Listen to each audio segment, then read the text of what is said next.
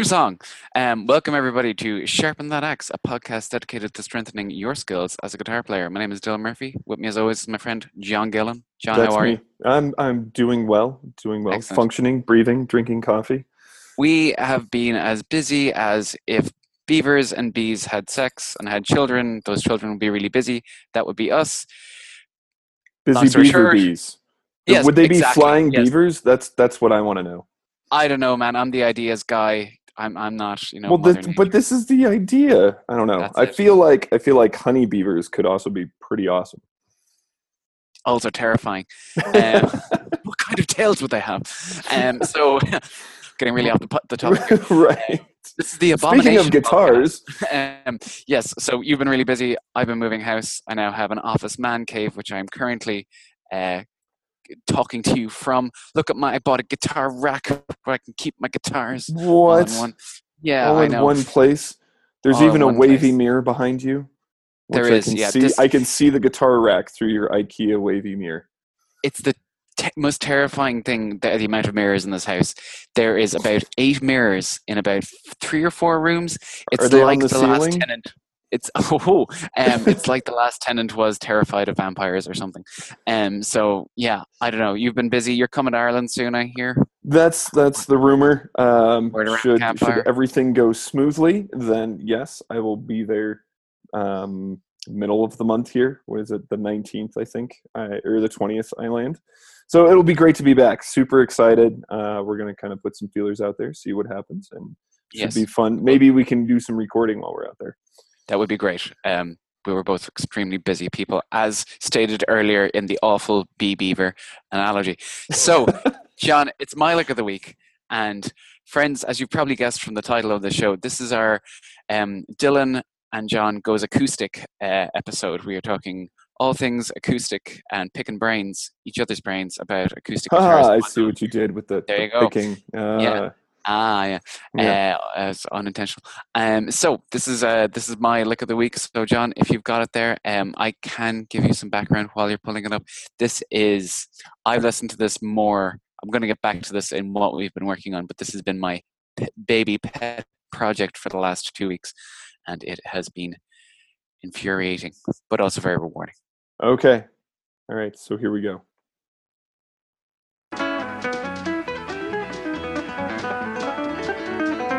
What?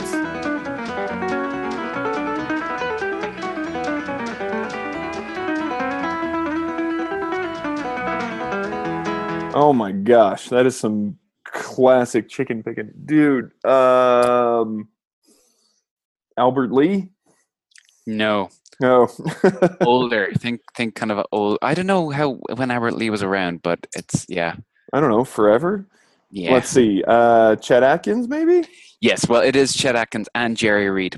Oh gosh. Oh. Yes. They're on some late night TV show.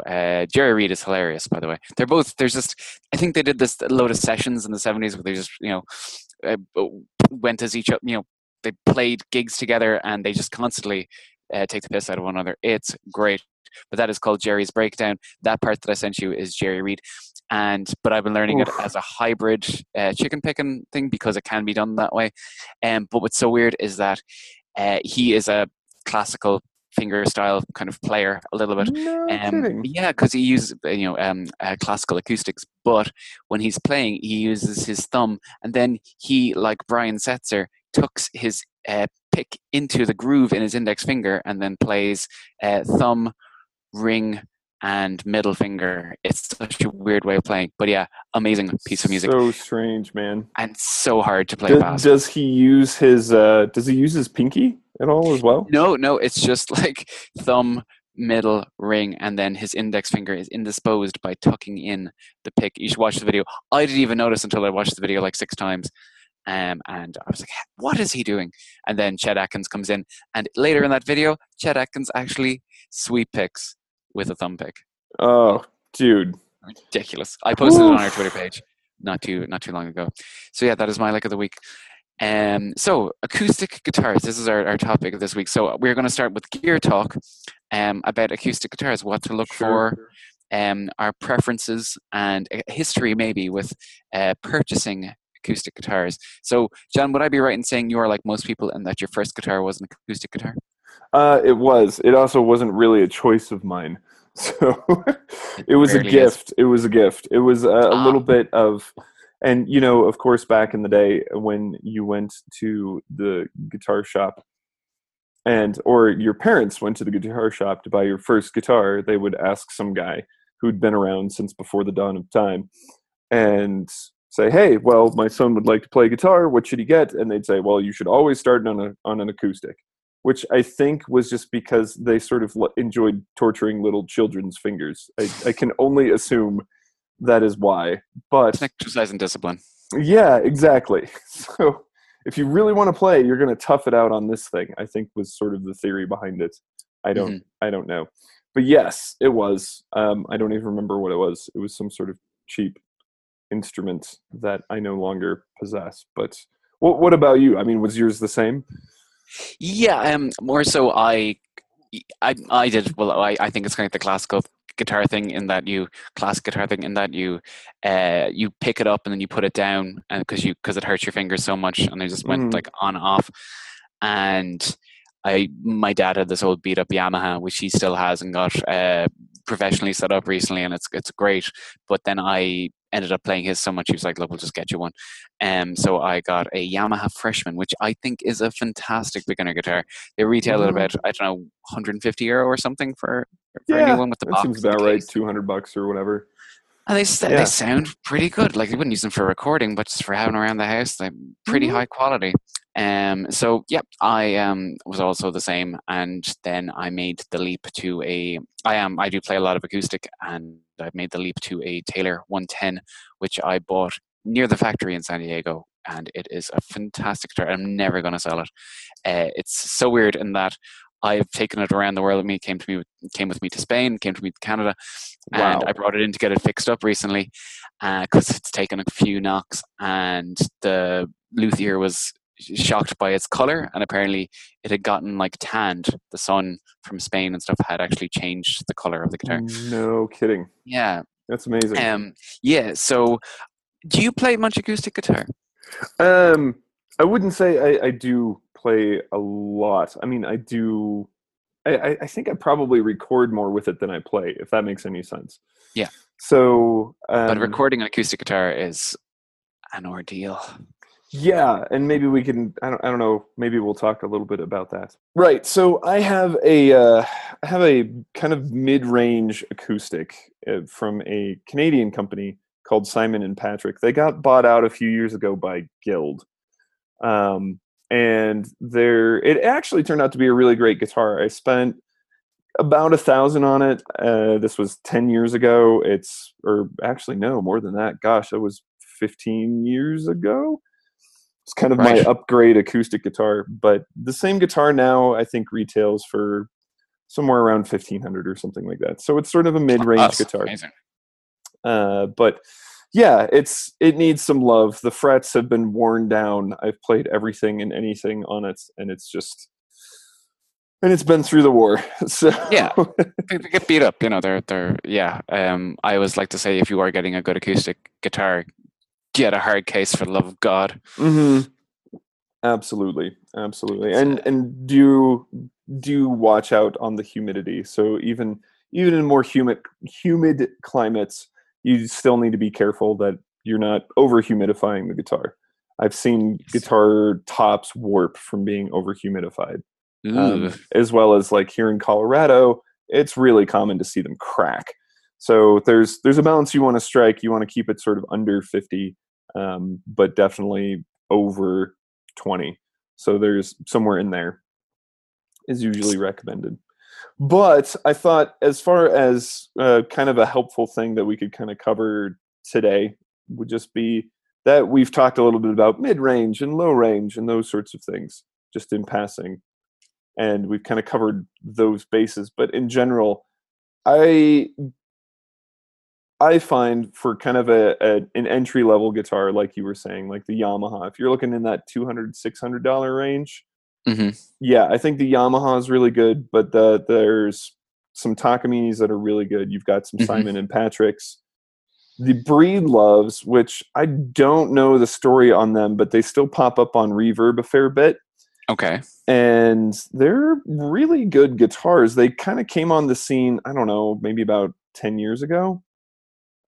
Right. I don't know them. Breedlove. Okay, cool. Yeah. Have a look. And there's a few more here, like as we kind of get into the higher mid-range stuff that we can talk about that would give some sort of idea of that price point. But at any rate, the Breedloves, these mostly tend to be laminate guitars at this price point, and I think, like you said, honestly, when you're looking at an entry level guitar, the Yamaha sounds great, plays well. You're not dealing with some sort of crazy action. I feel like when you get kind of some of these entry level Epiphones, and you're paying more money for the name than you are the quality of the build, and you end up with some weird guitars. But yeah, the Breedloves I find are pretty good. And then if you're kind of looking for something a little bit more in between, things like an Eastman, if you're looking kind of 600 to 1,000, Eastman guitars are really good. Some of the higher end Takaminis, the Simon and Patrick's, again, those would be ones I would recommend. Eastman is one that I don't think a lot of people are familiar with. They're known for their archtop guitars primarily. Yeah, I have a jazzy association with them. But for the price point, like, again, I came across this Eastman with a bear claw spruce top, mahogany back and sides. It was $600-700. So right, yeah, bad. and I think you can get a decent Taylor at that price too. Oh yes, you can. Yeah. How much did you spend on your Taylor? Mine was $600, and but they have since brought out the Taylor 114, which my dad is thinking of getting now that he's retired and has anyway but he fell in love with one of them in the store. I'm like, yeah, they're so nice, so we have to bring it up. Hot take: Taylors are better than Marshalls. Sorry, not Marshalls, Martins. Doing that again. Hot take: Taylors are better than Martins. Fight me. I think Martin is just so. I have not played a Martin that has beaten my Taylor at all, and mine is like a mid-range. I have played very expensive Martins, and I just think it's just a name. It's just a Neil Young, Eric Clapton name. I mean, I think Martins have a very particular sound, and so that's kind of why. And to be honest, I find Martins to be too dark, and typically, not always, I find Taylors to be too bright. Taylors, I think, sound fantastic plugged in. Yes, almost without fail. Martin, I think it's hit or miss whether or not that guitar is going to sound good plugged in. But generally speaking, Martin guitars to me sound really dark. The Taylors sound really bright. Plus, everybody puts elixirs on their Taylors, and then it's like shimmery, shining angels or whatever. Yeah, but you got to get that Dave Matthews sound, John. Exactly. But the reason I went with the Simon and Patrick when I bought it was because I was playing Martins and Taylors that were $400 more and didn't sound as good as this particular guitar. So interesting. Yeah. It's weird because of all the guitar brands that you just listed there for like mid-range, I wouldn't have really. Yes, I've played some fantastic, and I call them Takamines, but Takamine. Yeah. But there's like, I've played some really nice Guild acoustic mid-range. Art and Guthrie, they're a Canadian brand, really nice.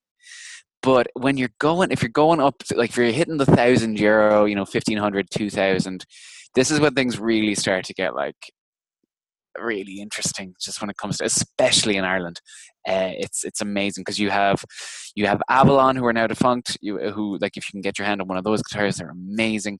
Loudon in the north. Yes, but I don't think you can find a Loudon under $5, to be honest. You can find there is a guitar shop in Galway that does sell Loudons, but I think you're paying like 25.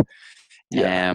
The best guitar I've played, acoustic guitar I've played in the last 5 years or so, was this band from the north called McElroy, and they are the most amazing. Just everything about them is stunning.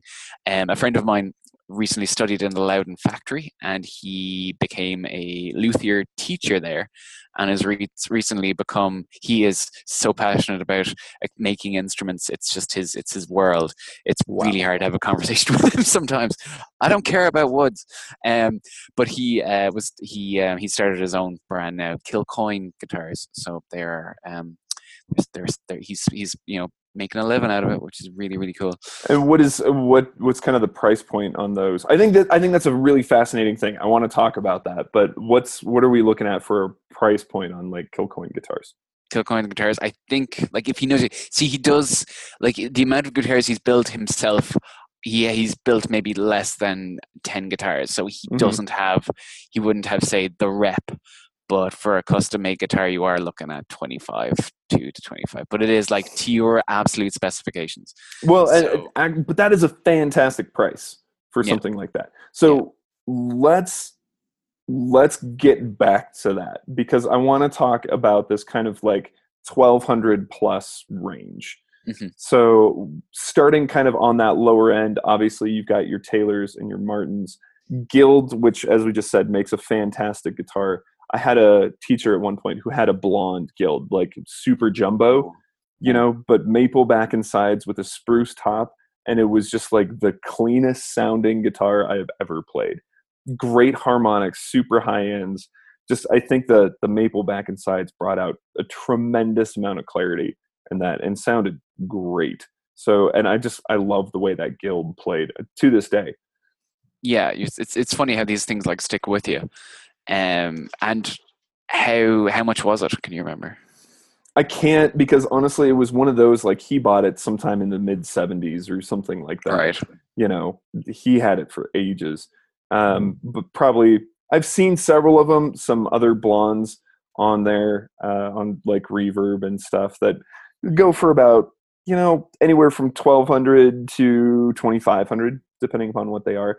Prices on, and that's the thing, I think maybe, I don't know how many people that are listening are super familiar with acoustic guitars, but it's not uncommon when you start hitting some of these things like Loudons to be looking at $8,000, $10,000. Yeah, you get into some of these special custom brands, like is it Olsen? Yes, I think. Yeah, the Olsen guitars. You're talking like, well over 10, 15. I've met people that have paid 18 for an Olsen. So it's just ridiculous. Yeah, it's a whole new world from electric. Like it's crazy.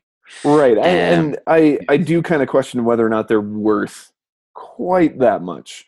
I've had the good fortune to play a couple of Olsens, and they are fantastic guitars. They're amazingly well balanced. But I think you can get something for a slightly lesser price, even in the $2,000 to $3,000 range, if you're willing to go there. And for something like that, Collings is fantastic. I've seen some great Collings going for right around $2,000 if you've got the capital for it. Like, they're fantastic. Larrivee is great. And again, Eastman, in that sort of $1,200 to $2,000 range, Eastman has some great sounding guitars at a really great price. I think some of that's just because they're a little less name recognition that comes with that. That's it. That's where a lot of, well, that's the thing. That's why I really like the emergence of all these smaller luthiers and just dealers as well. It's just that you're not going for they don't have that much of the rates are reduced because of there's no real name attached to it, which is great.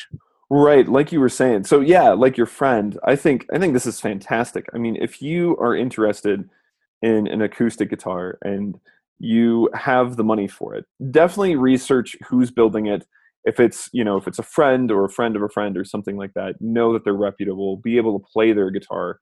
I definitely recommend that. I had a friend who bought an acoustic guitar off of sort of a journeyman luthier. He wasn't an expert yet. He was still fine-tuning his craft, and the guitar ended up being a complete mess and almost unsalvageable. So definitely check out the guitar, make sure you know what you're buying, consult some other people before you buy the guitar. But Yeah. we really are living in the golden age of guitar building when it comes Yeah. to and acoustic, classical, or even electric guitars. I again will reiterate, I don't see a reason if you're going to spend $4,000 on a guitar in this day and age, you should have a guitar that is built to your specifications 100%. for that Yeah. price point.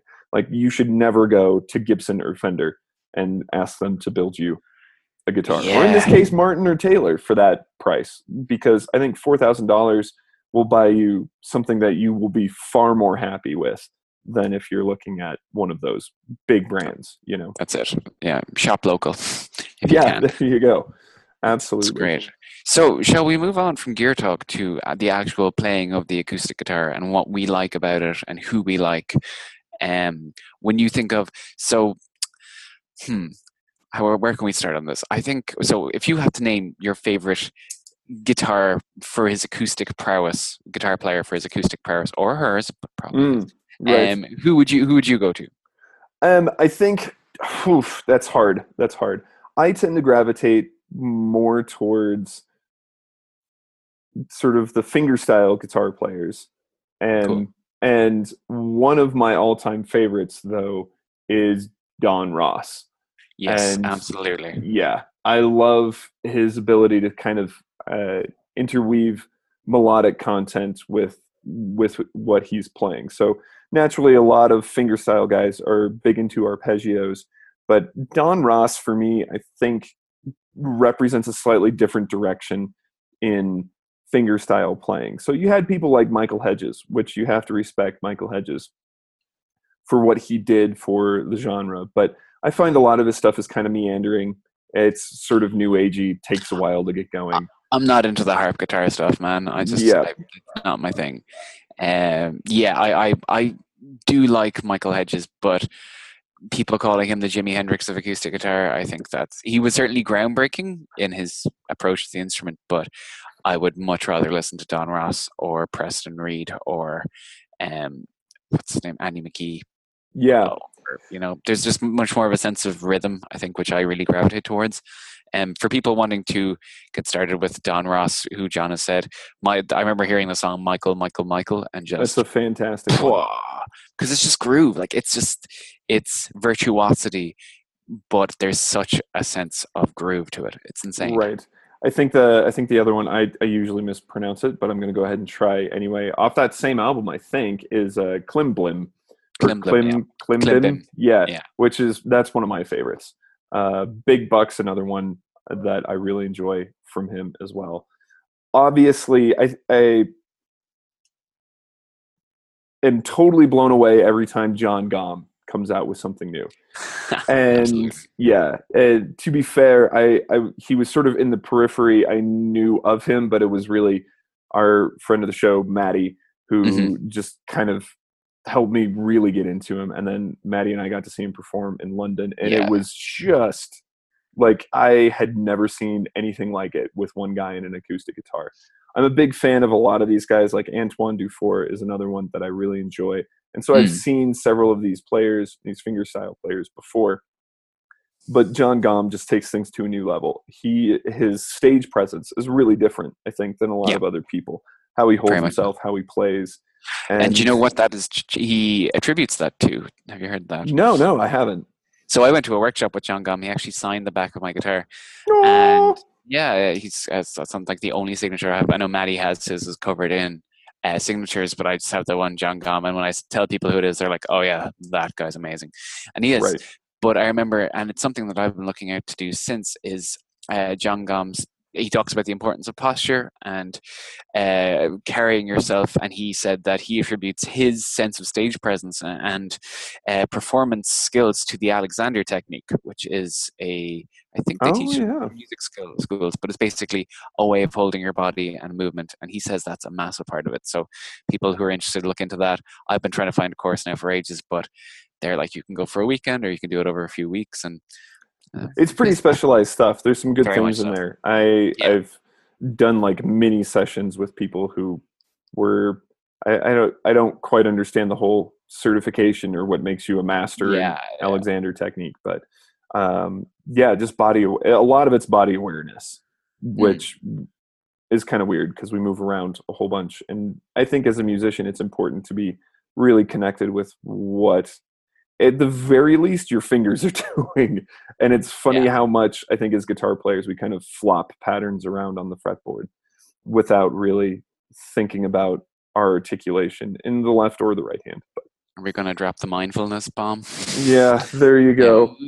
I'm not going to use the M word. There you So, go. Yeah. but anyway, yeah. So Cool. those are a few of my favorites. I mean, do you have anything to add to those? I think there's so many great players, but do you have a few that you would throw in there? Well, it's we've talked about before how I'm mad into hybrid picking, and how I got first into that was I remember hearing Out on the Western Plain by Rory Gallagher, and Rory Gallagher is, he's a god of the electric guitar, but I just love his acoustic stuff so much because he basically takes all these old blues songs and just turns it up to 11. Just in terms of his, he just does so many things by keeping the drone going between Hmm. the D and the E and the D string, and with that drop tuning, and he's just I love it. It's really really good, and he's just so nimble. So yeah, that Out on the Western Plain is probably it's definitely up there with my favorite acoustic guitar songs ever. It's amazing, and he's my acoustic guitar kind of god, really. When it comes to it, but I do love fingerstyle as well. I think Newton Faulkner was the big guy for me there when I was starting off with that. I think acoustic stylistically is deserves kind of its own branch of guitar recognition. I don't know Mhm. quite how to put it, but I just because there is something different in the technique, and I think there is something really organic about acoustic guitar playing. I'm a little bit more of a classical player than I am an acoustic player, but that Yeah, said, there's something really organic about just the sound of the acoustic and the feel of it yeah. as it vibrates with your body, I think. And Ooh. but the what's interesting is I think there's a different approach to it technically. Would you find that's the case in your own playing? I mean, your a lot of your singer songwriter stuff is more complex than just sitting up there and strumming four chords. Like you've made an Yeah. effort to kind of try to incorporate some blues riffs and some different scale passages and things in your own playing. And how do you find, I guess, how do you find the inspiration? And then what do you look at as far as like, hey, if I need to improve my acoustic technique, that how does that differ from electric stuff? Oh, that's a good question. Really good. So it kind of depends on what we brought this back to before. Basically, what you want to sound like and what your kind of musical goals are. A big thing for me with acoustic guitar is, or any guitar, is unless I'm playing like slap, where I can, playing a song like Shermer Illinois or Heroes Are Red, where I am using my thumb instead of a pick, I really don't feel comfortable because I played with a pick since I started playing guitar. I really don't feel comfortable playing an acoustic guitar or an electric guitar without a pick. It's a big part of my playing style, if I do have a playing style, in just that I find that there's no real sense of percussiveness without a pick that I can't get without just using my thumb. So Mm-hmm. that's a big part of playing and writing. And I find my chord knowledge really could be better, but I think I substitute that with altered tunings is a big thing for me as well, especially DAGAD, because yeah, Because you can't go wrong with DADGAD. but that's the thing. Like I remember another singer songwriter came up to me before and he's like, "Oh, you inspired me to write a song in DAGAD." And I said to him, "If you tell anybody how easy it is to play in DAGAD, I'll fucking kill you." It's just, it's really, it's like Open G. I was just writing a riff there in Open G. I'm like, I can hit anything and it'll sound good. It's just a big. And now my secret's out. There are actually two guitar players who I really want to say for me as a well, I do love John Butler in his own way. I know Ocean is like I Ugh, don't like Ocean, but I think as someone who all plays and sings 12 minutes of it. yeah, as someone who plays and sings guitar, what he does, the synchronizing of that is really impressive to me. Also, we never mentioned him, Eric Roach, massive. Maybe Hmm. that's a good segue into Eric Roach wrote a book called The Acoustic Guitar Bible, which it's a bit arrogant to write a book and call it that, but it's very, very good. I actually have it here. Yeah, Voila. it's really Holy good. cow, it's huge. It is a tome, but he goes through everything. He goes through how a guitar is constructed. He goes into, like, left and right hand synchronization. It's basically like circle of fifths, everything. And then at the end, he's got loads of arrangements of like God Rest You Merry Gentlemen and Handel and Bach, but it's all his stuff, and a lot of it's written in Dagga, which is really appealing to me at the start. I really like him as a guitar player as well. I think that if Michael Hedges is not your thing, give Eric Roach a try, and it's not just because of that whole he's kind of from Ireland thing. So yeah, interesting. Yeah, I didn't know really. he was from Ireland. So a few other books, like I was kind of curious because for the most part, my fingerstyle education has consisted of either me picking up tabs of songs I liked, whether that's buying them from the artist, which is a pretty common thing for me to have done, or, Yes. like a fingerstyle Christmas, something like that, where, Yeah. I learned a bunch of Christmas tunes in crazy open tunings. And in terms of the percussive stuff, I haven't dabbled too much in it. I think it's there's some stuff that can be pretty easy. For example, like Andy McKee's Drifting, which is easier than it looks. I will put it that way, because it's all like straight eighth notes, and your percussive stuff is basically like everything's all your hits are on 2 and 4. So you're just playing a snare drum the whole time.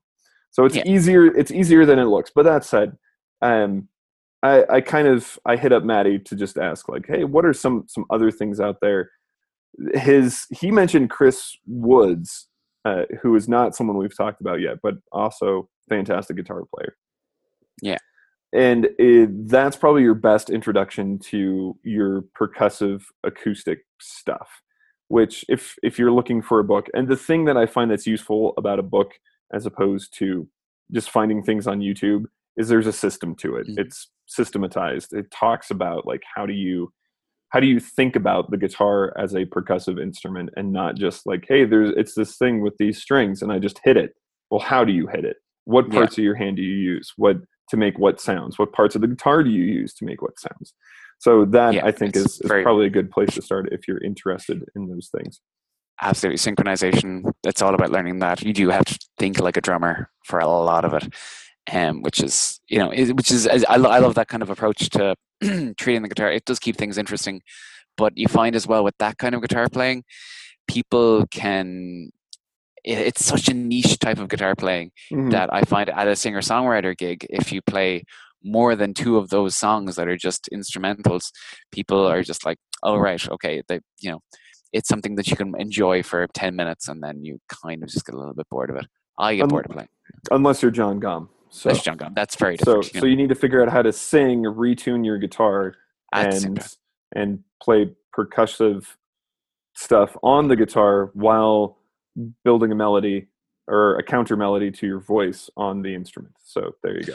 How hard could it be, John? Honestly. Yeah. How hard could it be? Famous last words. Anyway. Exactly. If you had to pick, final acoustic guitar question of the day, if you had to pick one primarily acoustic guitar based album to bring with you on a desert island, what would it be? Oh gosh. That's a hard one. Okay, I'll name a couple. Okay, you go ahead and name a couple. With These Hands by Eric Roach, Crotch, and Tommy Emmanuel's Live in Nashville, I think it is. Yes. It's just a beast of an album. I bought a thumb pick recently, and it's so hard. I can't do it, man. I have tried several times. Like, I just can't do the thumb pick thing. It's weird. It makes your thumb stick out so much. It's so strange. I don't like it. Yeah. No, I'm not. No, yeah, how he does it, I don't know how he does it. And don't get me wrong. Like, I do like I'm gonna have to say that Unplugged in New York by Nirvana was a really pivotal album. Sorry, it's been a long day. I just got over. Album for me in learning guitar, because those songs are super easy, and it was cool to see everything stripped down to acoustic guitar through a effects pedal. Right. I know they're totally acoustic, but yeah. So those would be mine. Eric Roach's "With These Hands" is my favorite percussive guitar album, fingerstyle album. Oh man. Okay. So I would have to say we mentioned it earlier. Don Ross, the album Yeah. Passion Session, Hmm. which I think is just a fantastic record all the way around. The oof, there would also be, let's see, Antoine Dufour. Um, his oh gosh, what is the name of the album? Dude, you totally put me on the spot now. I did there. You're Ah, gonna think of something as soon as we stop this. yeah, exactly. So I really enjoyed his. I believe it was the Convergence album. So that was a great one as well. Or Existence. That's the one I'm thinking of. Existence, which is Cool. yeah, which had things like 30 Minutes in London and all that stuff, which was a fantastic record as well. So two of those, I don't know. It's hard for me to pin down a single Tommy Emmanuel album. A lot of them to me kind of blend together. To be honest, don't get me wrong. I'm not disparaging Tommy Emmanuel in any way, but I would have to throw something in there by Tommy Emmanuel. So it would be it would be hard. I do have one of my favorites to listen to though is a bootleg from a concert he did in Kansas City. I happen to know someone who was just working the show and they recorded it.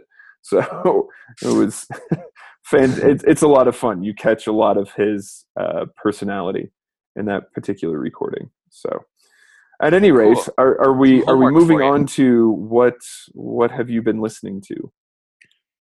Is it working on or listening to? I think it's working on first, right? Yes, I think you're right. Yes, it is. It's been a while, John.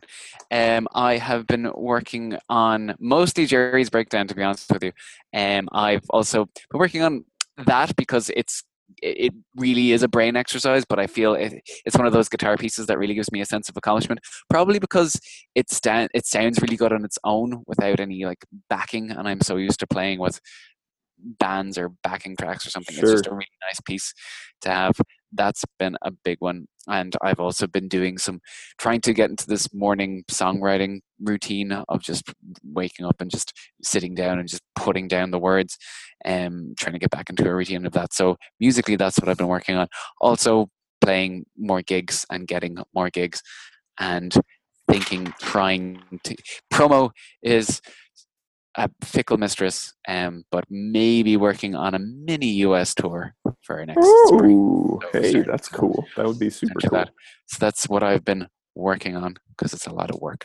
How about you? What have you been working on guitar wise? Oh yeah. So I think it's interesting you brought up the songwriting thing because I've been trying to figure out how to carve out more time to do my own writing.